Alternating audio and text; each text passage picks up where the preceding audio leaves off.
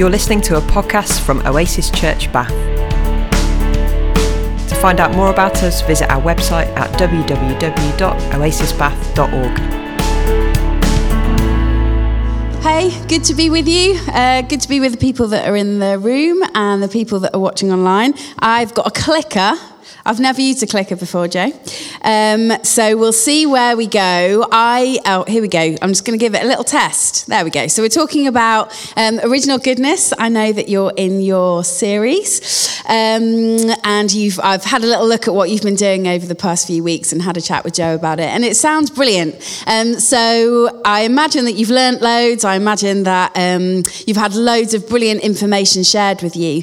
So I'm not going to go too much into the doctrine. I'm going to look a little bit at how we can, my hope and my prayer this morning is that we walk out of here with some quantifiable evidence that we really are good, that we are fearfully and wonderfully made, that we're made in God's image. And like Jo said, I love to integrate the disciplines of theology and therapy. So I've been a pastor for over 10 years in a church in Lincoln. I have left my husband with 3 kids in Lincoln today to lead a service, and it's a dedication service as well, so I'm sure it's going to be utter carnage. So I happily came down here with free arms and a slightly less chaotic brain, so that's wonderful. But the Church of Lincoln does bring its greetings to the Church of Bath. That's a very biblical thing to say, isn't it? So I love integrating these disciplines. So therapy, theology, neuroscience, scripture. As I said, we've been leading church in Lincoln for over 10 years, and we're part of a network of churches that comes out of Lincoln. But also I'm a psychotherapist, so I've spent a lot of time, a lot of years training, learning. I first trained as a counsellor around 15 years ago, maybe little bit less than that, and since then have been upskilling and learning more. So I know I mentioned this last time I was here, but for those that weren't, I just really believe that when we're talking about goodness, who we really are, that we can really afford to intersect these two disciplines. And again, I don't want to take a few scriptures and build a whole theology on them, but just to give you a bit of an overview of where I'm coming from. We know that there's some really brilliant crossovers. So meditation in the world of science, neuroscience, we see the benefit for our brain, and we read that in Psalm 1, but also the whole way throughout the scriptures. Neuroplasticity, and I'm going to talk a little bit about that today because I really think it is linked to this concept of original goodness and the fact that we are always being renewed, we're always being made good, we're always being remade in the image of God. And neuroplasticity, this idea that our brains aren't fixed entities, that they are able to change and rewire themselves, and that theory, well, it's a truth really, doesn't just belong in a medical journal or a science lab. It's completely biblical, and we read about it in Romans 12, specifically Romans 12:2, being transformed by the renewing of our mind. Then mindfulness, and the link to Psalm 46, that again, a lot of things around mindfulness have been co-opted by New Age and popular psychology, but they're deeply biblical because the whole principle of it is about being still and knowing. That's the whole principle of mindfulness. Then gratitude, intrusive thoughts, and we unpacked that last time, but I just want to give you a bit of an overview of where I'm coming from, and it does link, I think, to this idea of original sin. And I'd love to start, and we're going to end this way with reading Psalm 139. And we're going to do a Lectio Divina. So I'm not going to speak for the whole time. We're going to do some reflection, some discussion, and then finish with a time of Lectio Divina, which is just this gorgeous ancient discipline. Maybe you're used to doing it. A gorgeous ancient practice that really allows the living and active word of God to speak directly to us. And I think it's important to start this way, whether we're looking whatever discipline we're coming from, theologically, therapeutically, scripturally, neuroscientifically, is that this is what we're assuming, that we can praise God. It says this, I praise you because I am fearfully and wonderfully made. Your works are wonderful. I know that full well. And we're going to end there as well and just allow, as we read that scripture, as we read that whole psalm, allow God to speak to us from his living and active word. But let's get right into what we're talking about today, and that's the theology of original sin. I know you've done some of the doctrine and some of the unpacking this, and we should know then that it has deep roots in Christian history. It can be traced back to early church fathers, particularly Augustine of Hippo, a great name, isn't it? Augustine of Hippo. He played a significant role in formulating this doctrine of original sin, which has become really central aspect of Western Christian theology. And it's important to know that it is Western Christian theology. We can't just assume that this is how everybody approaches it. And one of my prayers recently has been, and I hope this is like coming from a humble place where I say to God, God, please give me your perspective rather than my perception of things. You know, we all look at things through our own perception, and our perceptions are based on our nature, our nurture, our life experience, our parenting, even our attachment style, if you're aware of that. And so the way that we see the world, the way that we see scripture, the way that we create doctrine is often done through a perspective. And we know all doctrine is developed in a cultural context, but also a human context too. So, you know, sometimes people ask, if you could have anyone round for dinner, who would you have around your dinner table? So worth just thinking about now, just for fun. And you can do this at home as well. Alive or dead, if you could have somebody around your dinner table, maybe just think about it, or even say to the person next to you, who would you have? I'll give you 30 seconds. Who would you have around your dinner table if you could? I know we all want to come up with really Nelson Mandela, Mother Teresa, the Apostle Paul.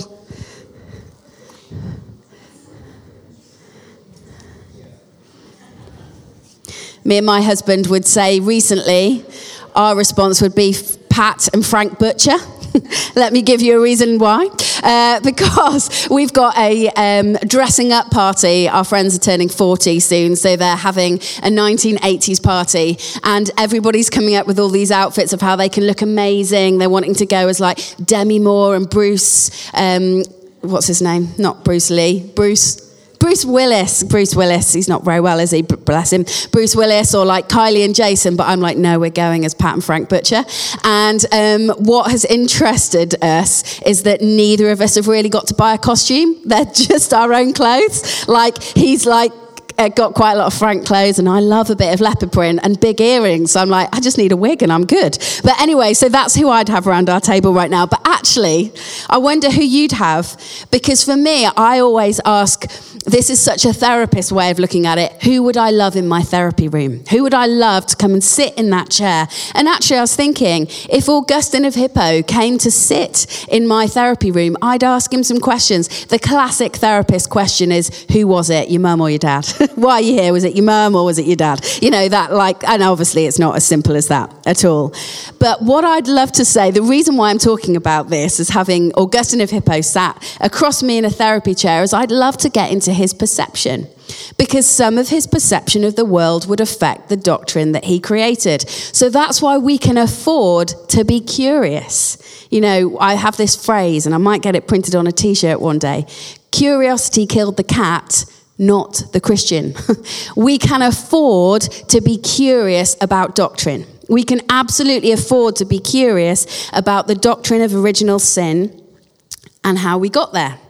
It's not heretical to question it. And questioning and curiosity can feel really scary when we've been conditioned to be compliant.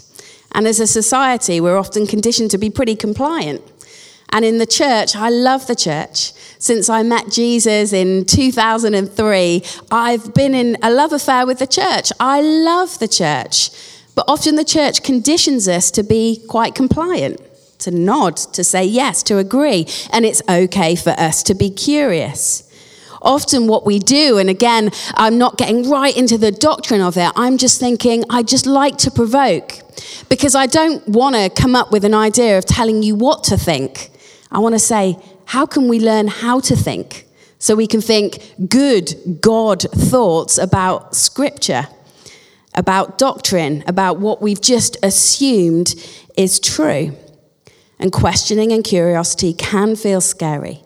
And often what we do, and I see this a lot in church, I see it as a pastor, I see it as a psychotherapist, of people deny their authenticity to prefer attachment. Now, what I mean by that is that we deny what we might really be thinking or what we might really be feeling because we want to remain attached. We want to remain part of the tribe. We want to remain part of the church. And I just want to remind us, when we're looking at huge concepts and huge doctrines like original sin, is that we never sever our attachment with God.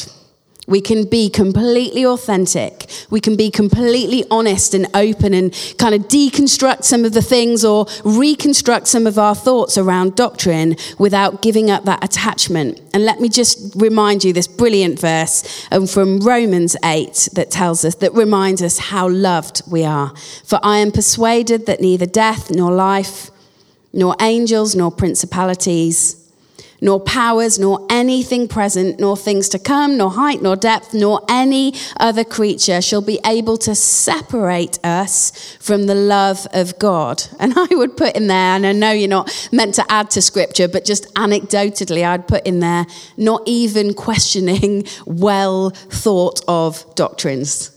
Don't separate us from the love of God, which is in Christ our Lord. And we read that in Romans 8:38 to 39. And you probably know, because you've been talking about this for a good while now, that Augustine's perspective on original sin was influenced by his own spiritual journey, his own perspective and theological reflections.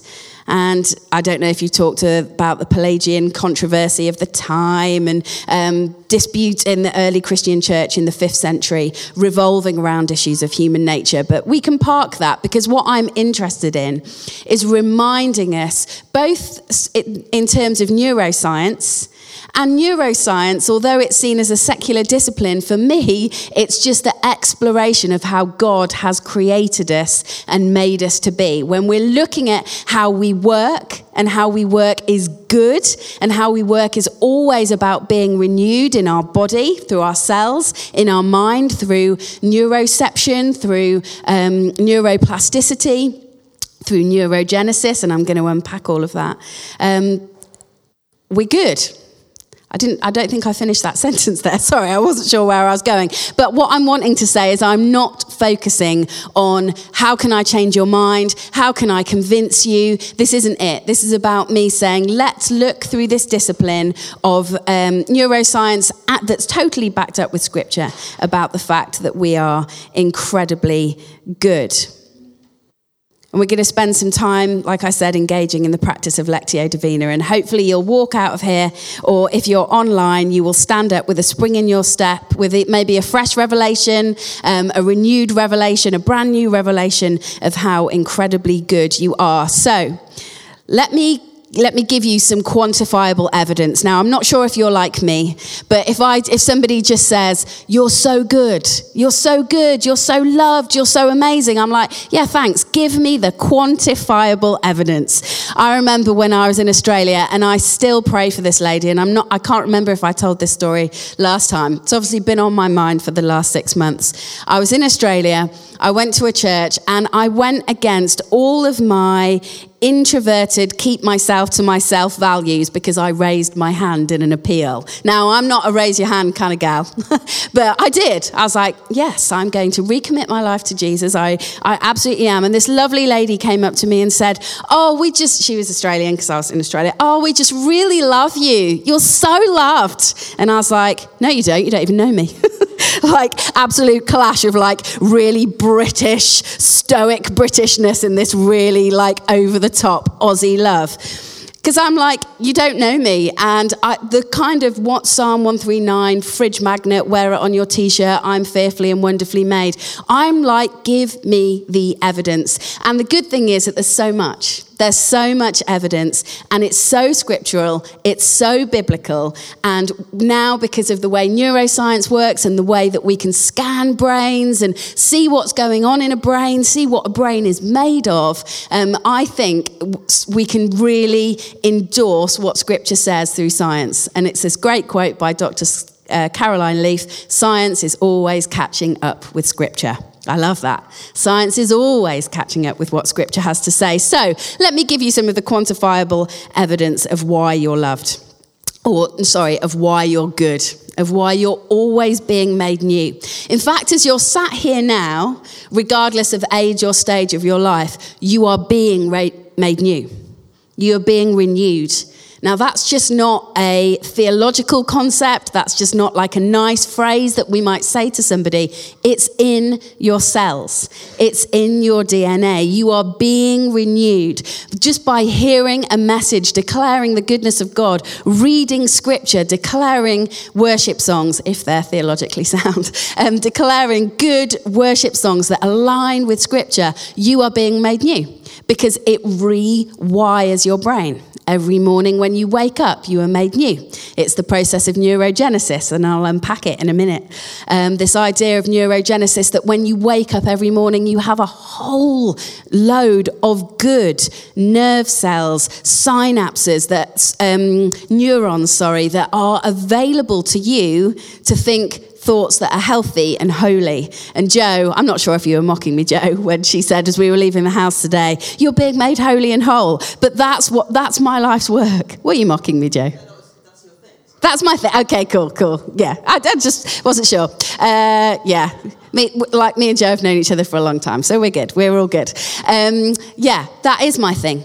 And it's based on 1 Thessalonians 5:23, that God is making you holy and whole in your body, in your soul, and your spirit, because you are good, because you are created in his image, and because that goodness isn't something that just sits on a page, it's knitted into your very DNA. So let me get into this. So your brain, the storage capacity of your brain is virtually unlimited. Though I don't know if you're like me at this kind of age and stage of my life where I walk into a room, can't quite remember why I was there. You know, despite all of that kind of stuff that can go on in our brain, you have 86 billion neurons, and each neuron forms connections to other neurons, which could add up to 1 quadrillion connections in your brain.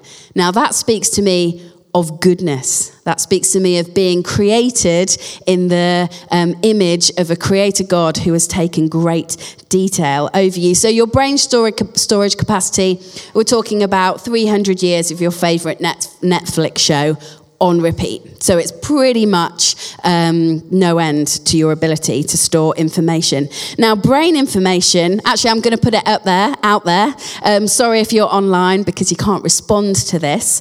But I'd love to ask, brain information travels at so many miles per hour in your brain. Would anyone like to hazard a guess? I'm going to come to you, Jo, so we don't have to sit in the silence. How many miles an hour do you think? Go quite low, because if you go high, then it's like not very sensationalist, and I can't go, no, so much more than that.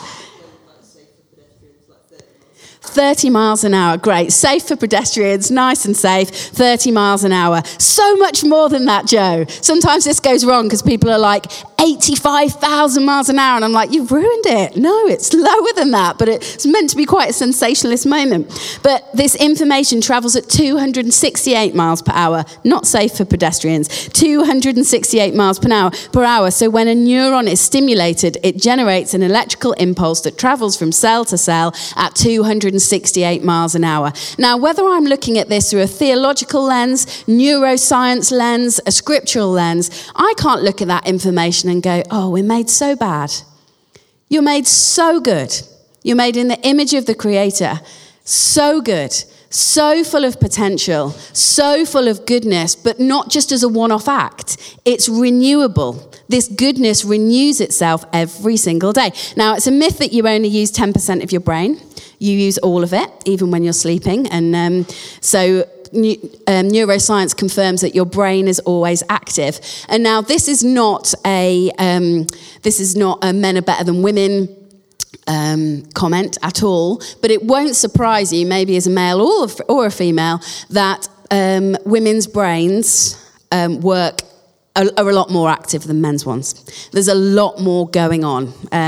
It's true, it's backed up by science, I'm sorry, it's backed up by science. If you scan a brain, that's what you see. They're a lot more active. Now, that's got absolutely nothing to do with capacity or intelligence or anything like that, but it does sometimes explain why as women we can overthink and there's a lot going on all the time in our brain. And lastly, let me just give you this bit of information. And I love this because it sounds so biblical.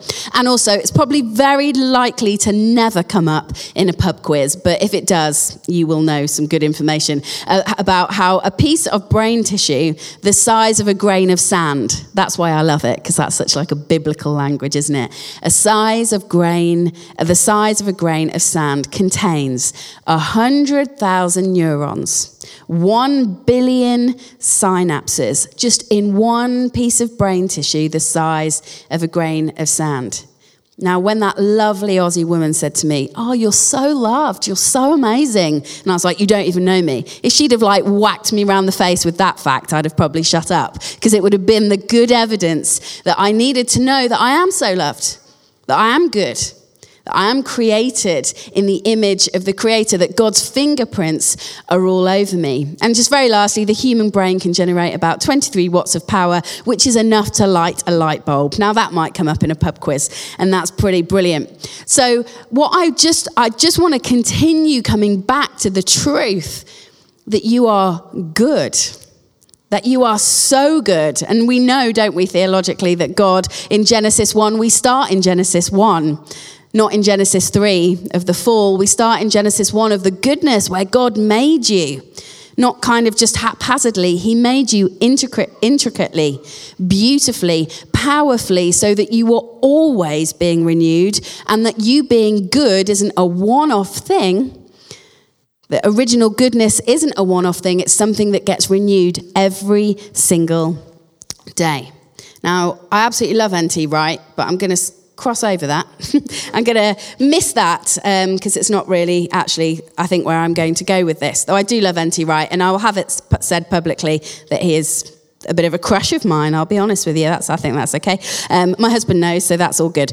But anyway, I do kind of want to stick with this idea that our brokenness is not the starting point, our belovedness is.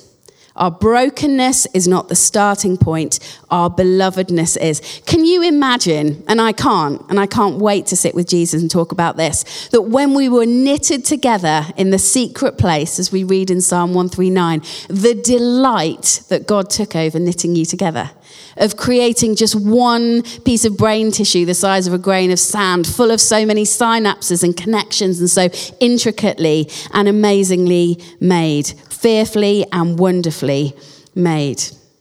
God sees all that he made and declares, not that it is good, that it is very good. And something that I want to bring and highlight, and I've said it, and I'm going to say it again, is that this isn't a one-off act, that you are being renewed and made good in your body and your soul and your spirit every single day.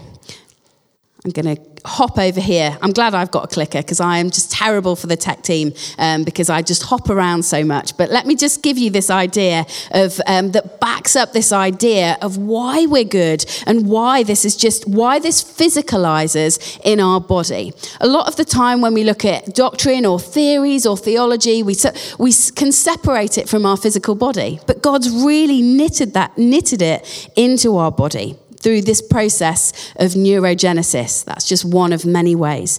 And in this process, as I mentioned earlier, this is how our brains generate new neurons every single day. So it's like a reset button that our brain presses whilst we're asleep. So specialized areas in the brain, hippocampus, they're responsible for producing these new cells.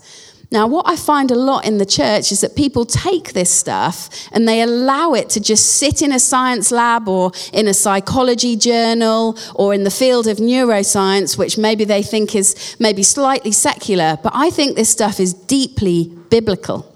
You know, his mercies are made new. His mercies are new every morning. that physicalizes into your actual body. And for me, that's just beautiful, quantifiable evidence that we are made with original goodness in mind, that we are just so good, so covered in the fingerprints of God. It's our identity. Now, it's not always our behavior. We don't always outwork that stuff, but it's our identity and who God has called us to be. So this ongoing renewal process provides us with the ability to choose and create new ways of thinking. So just like the start of a new day, your brain gets a fresh batch of neurons. You were given them this morning. You know, that scripture physicalizing into our actual bodies. And let me just give you a little therapist tip. And I spoke about this recently, and when I'd finished speaking, somebody came up to me afterwards and said, "How can you be a Christian and teach that stuff?" And I said, "Okay, tell me more about your journey." This person's journey is that they'd been brought up and remained in the New Age for their whole life. They were kind of in their early 30s. They'd been very entrenched in the occult. And I was talking about vagus nerve activity, which we won't go into today, but you can Google it. There's loads on the internet. And utilizing your alpha brainwaves. Now, he said, "I know that using your alpha brainwaves and stimulating your vagus nerve works, but how's that Christian?" And so I said, "Well, who do you think knitted a vagus nerve into your body? Who do you think created that? Who do you think's given your brain and knitted your brain with the good, originally good process of being able to slip in and out of alpha brainwaves?" And we had a very interesting conversation about how New Age, secular society has often co-opted the genius of God, twisted it and perverted it for its own gain. But I believe we can, if we understand and we know the truth, and we can stand on the truth of original goodness, and how that goodness isn't just a one-off act, that it's renewing in our body, in our soul, in our spirit every single day. We can take back some of that stuff and reclaim it as God's original genius. So here's what I was talking about, alpha brainwaves. So when you drift to sleep at night, or when you wake up in the morning, unless you have a toddler like I do, and then you don't get to gently wake up, there is an assault on your senses. So if you're in that season or stage of life, maybe this doesn't apply when you're trying to wake up slowly in the morning, though I did wake up wonderfully slowly this morning, in beautiful, lovely, cozy bed in Bath. So thank you, Jo and Sarah, for that. Anyway, when you go to sleep and when you wake up, your brain slips into alpha state, which is a very relaxed state, which means whatever you declare over yourself, whatever you think on, whatever you meditate on in that falling asleep and waking up moment gets past your subconscious, past your conscious mind and into your subconscious, into what I would call your inner man, into your inner person. Now, I believe God's given us those so that when we meditate on the truth of who he is, the truth of his goodness, and the fact that we've been made in his image, that doesn't just go into our kind of prefrontal cortex thinking. It goes right into the depth of our brain chemistry and the truth of who we are. Imagine if we utilize that what I believe is a God-given tool to meditate on the fact that there's nothing we can do that would separate us from the love of Christ, that we are fearfully and wonderfully made. If we can use scripture in those moments when we're falling asleep and when we're waking up, it can be an incredible, powerful tool for remembering who we are and who we belong to, which I believe is key when we look at the doctrine of original goodness. So alpha brainwaves and neuroplasticity. Also and neurogenesis. And also this idea of neuroplasticity. Just give me a little hands up if you've heard about this before. Yeah, that's quite great. Okay, so we now no longer assume that our brain is fixed, that it's just a fixed entity. We know that our brain is malleable, it's changeable, we can rewire it at any given moment, and the primary way we do that is through our thought life. So here, again, it's just this other beautiful example of how we're constantly being made new. We're constantly, if we utilize this in the way that God's given us to utilize it, we're constantly aligning ourselves with the truth of Scripture and becoming potentially more like Christ, an image of who God has created us to be. We're stepping into the fullness of who God has created us to be. I just want to pray for a minute. I just want to pray for those of us who might be struggling with thoughts and aligning our thoughts with the fact that we are good, with the fact that we are created in God's image, originally good. That goodness isn't just a theory, it's something that's knitted into your very DNA. It's something that's knitted into your cells. You hold that goodness at a cellular level.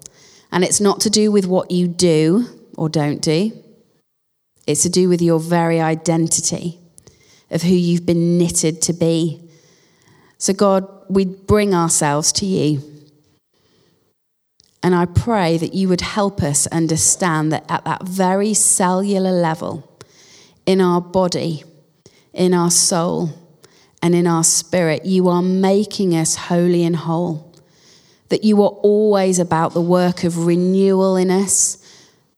That just because we may feel stuck or we might have felt entrenched by a certain dogma or a certain way of thinking to do with our nature or even our nurture, God, that you can still speak renewal, new beginnings, new mornings, new mercies.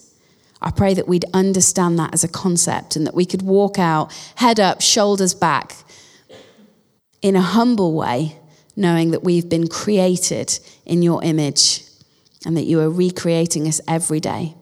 I want to pray specifically for those who are struggling with thoughts, where their thoughts feel dark and difficult and chaotic. God, I thank you that even in the most chaotic moments and chaotic minds, you don't avoid us, you dwell. You hover, you brood, and you create things that are beautiful and orderly. And I thank you for that. May we get a revelation, a continued revelation, that we are indeed fearfully and wonderfully made. Okay. Great. Okay. So that's a whistle-stop tour of how, and again, it's not necessarily taking a doctrine and pulling it apart. I believe you've done that.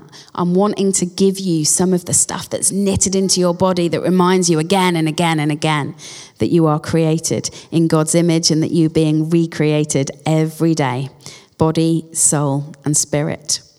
So we're going to have some time now where I'm going to ask you to discuss. For anybody, for any fellow introverts that as soon as I said that, your tummy turned over and you thought, oh my gosh, I did not sign up for that today. That's okay. You can either kind of decide to lean into it. It's what, if I was doing CBT, I'd call exposure therapy. Just lean into it, go for it. Just acknowledge and embrace the fact it might feel uncomfortable for you, but that's okay. Or you might just really want to get into introvert mode and open your Bible and just get into deep, pretending you're doing deep study, but you're just trying to avoid the whole thing. Any fellow introverts will know exactly what I mean. Or if you really are introverted, just go to the toilet in this bit. But I'd love to encourage you to engage with it as part of the community that you are and that you are being made into in this place. So I'd love to ask you two questions here. One, what did you think about the statement of we choose attachment over authenticity? When I said often we deny our authenticity and what we really think because we prefer attachment, and it's easier just to be part of an organisation than it is to fear not being attached to that organisation or to those people because we might think something differently. So that's kind of a two-part question. And you can, if you're at home, you can think about this stuff or discuss it with whoever you might be with at home right now. And the second part of that question is, has there ever been a time where you have denied your authenticity or repressed your thoughts, whether it's on a dogma or, whether it's on a doctrine or anything like that, in order to fit in and avoid rejection? So there are two big questions. I'm a therapist. I'm like, go deep or go home. And if there's uncomfortable silence, that's my life. I'm happy. I can sit in uncomfortable silence for a long time. So there doesn't need to be uncomfortable silence. You can really engage with this. So what do you think about the statement of we choose attachment over authenticity, and has there been a time where you've done that in your life? Okay, so we'll give a couple of minutes for that, and then we're going to come back into Lectio Divina. Healthy, holy, helpful conversations to have, I think. And hopefully and it is a whistle-stop tour. How do you talk about the intricate design of the brain in such a short amount of time? But what I'm wanting to communicate and what I'm wanting to convey is that goodness is your identity, knitted into your cells. Now, it might not always be our behavior. I always say to my children, when I'm thinking about my children, I separate their behavior and the things that they might do from their identity. And sometimes it comes to bite me on the bum, because a couple of weeks ago, my eldest, Hudson, said to me, "Mum, can I watch Strictly tonight?" And I said, "Oh." And I never use this phrase with my children, but I was loading the dishwasher, I wasn't really thinking, and I said, yeah, sure, if you're good. And he said to me, "Mum, I am good. I'm inherently good because I'm made in God's image." I was like, whoa, okay, there we go. But that's the stuff, like no matter how he'd behaved that evening, he's still inherently good, because he's made in God's image. And that goodness isn't a one-off act. It's not just a gift that God gives us. Oh, I'll give you a bit of goodness in the beginning until you go and ruin it by your bad, sinful behavior.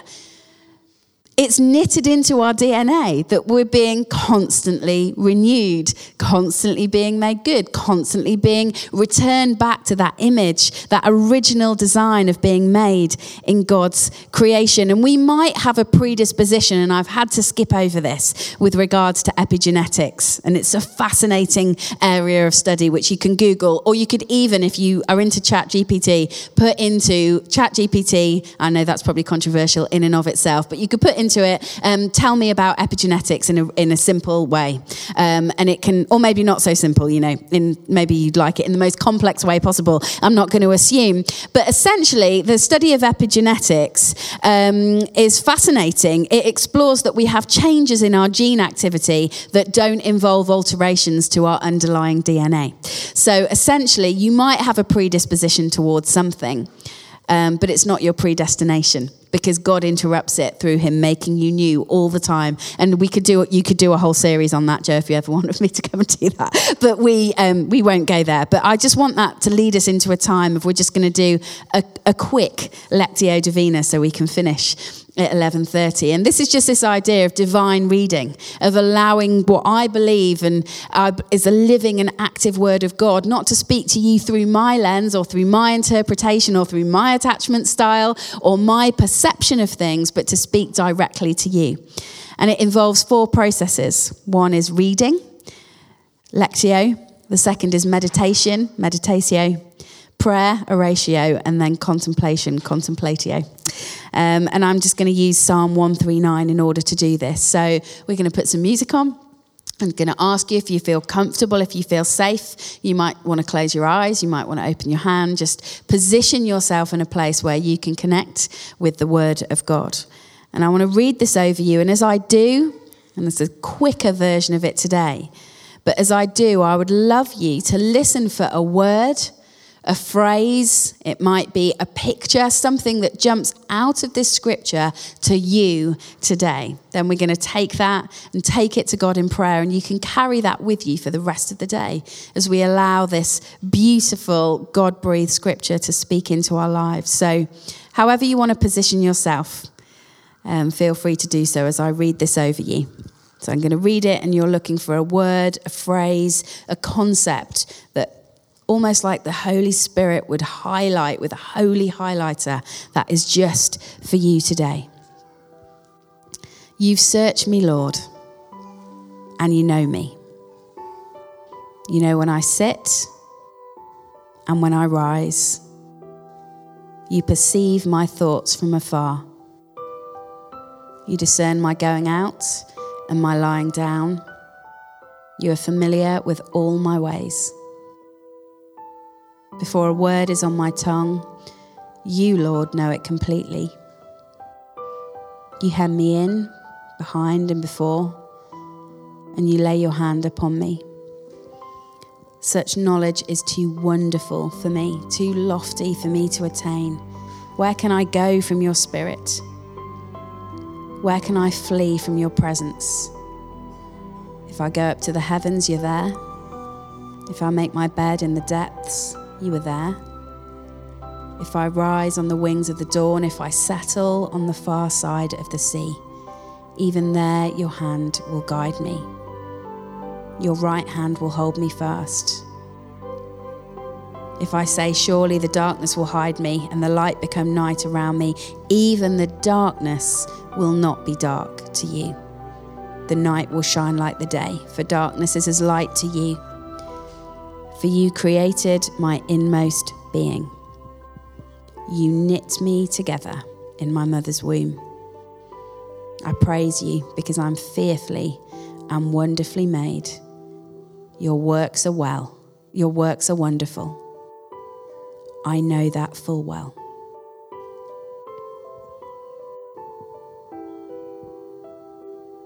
So God, as we have listened to that scripture, as we've allowed your word to have the run of the house in our hearts, whatever was highlighted today, whatever stood out to us from that verse, from those verses, would you just continue to speak to us about that?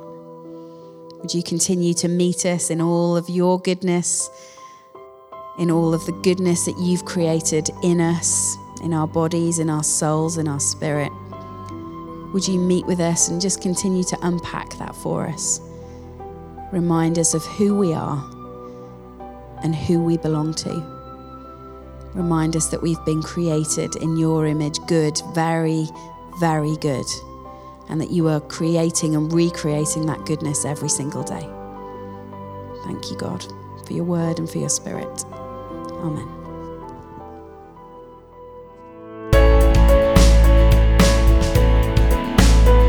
You're listening to a podcast from Oasis Church Bath. To find out more about us, visit our website at www.oasisbath.org.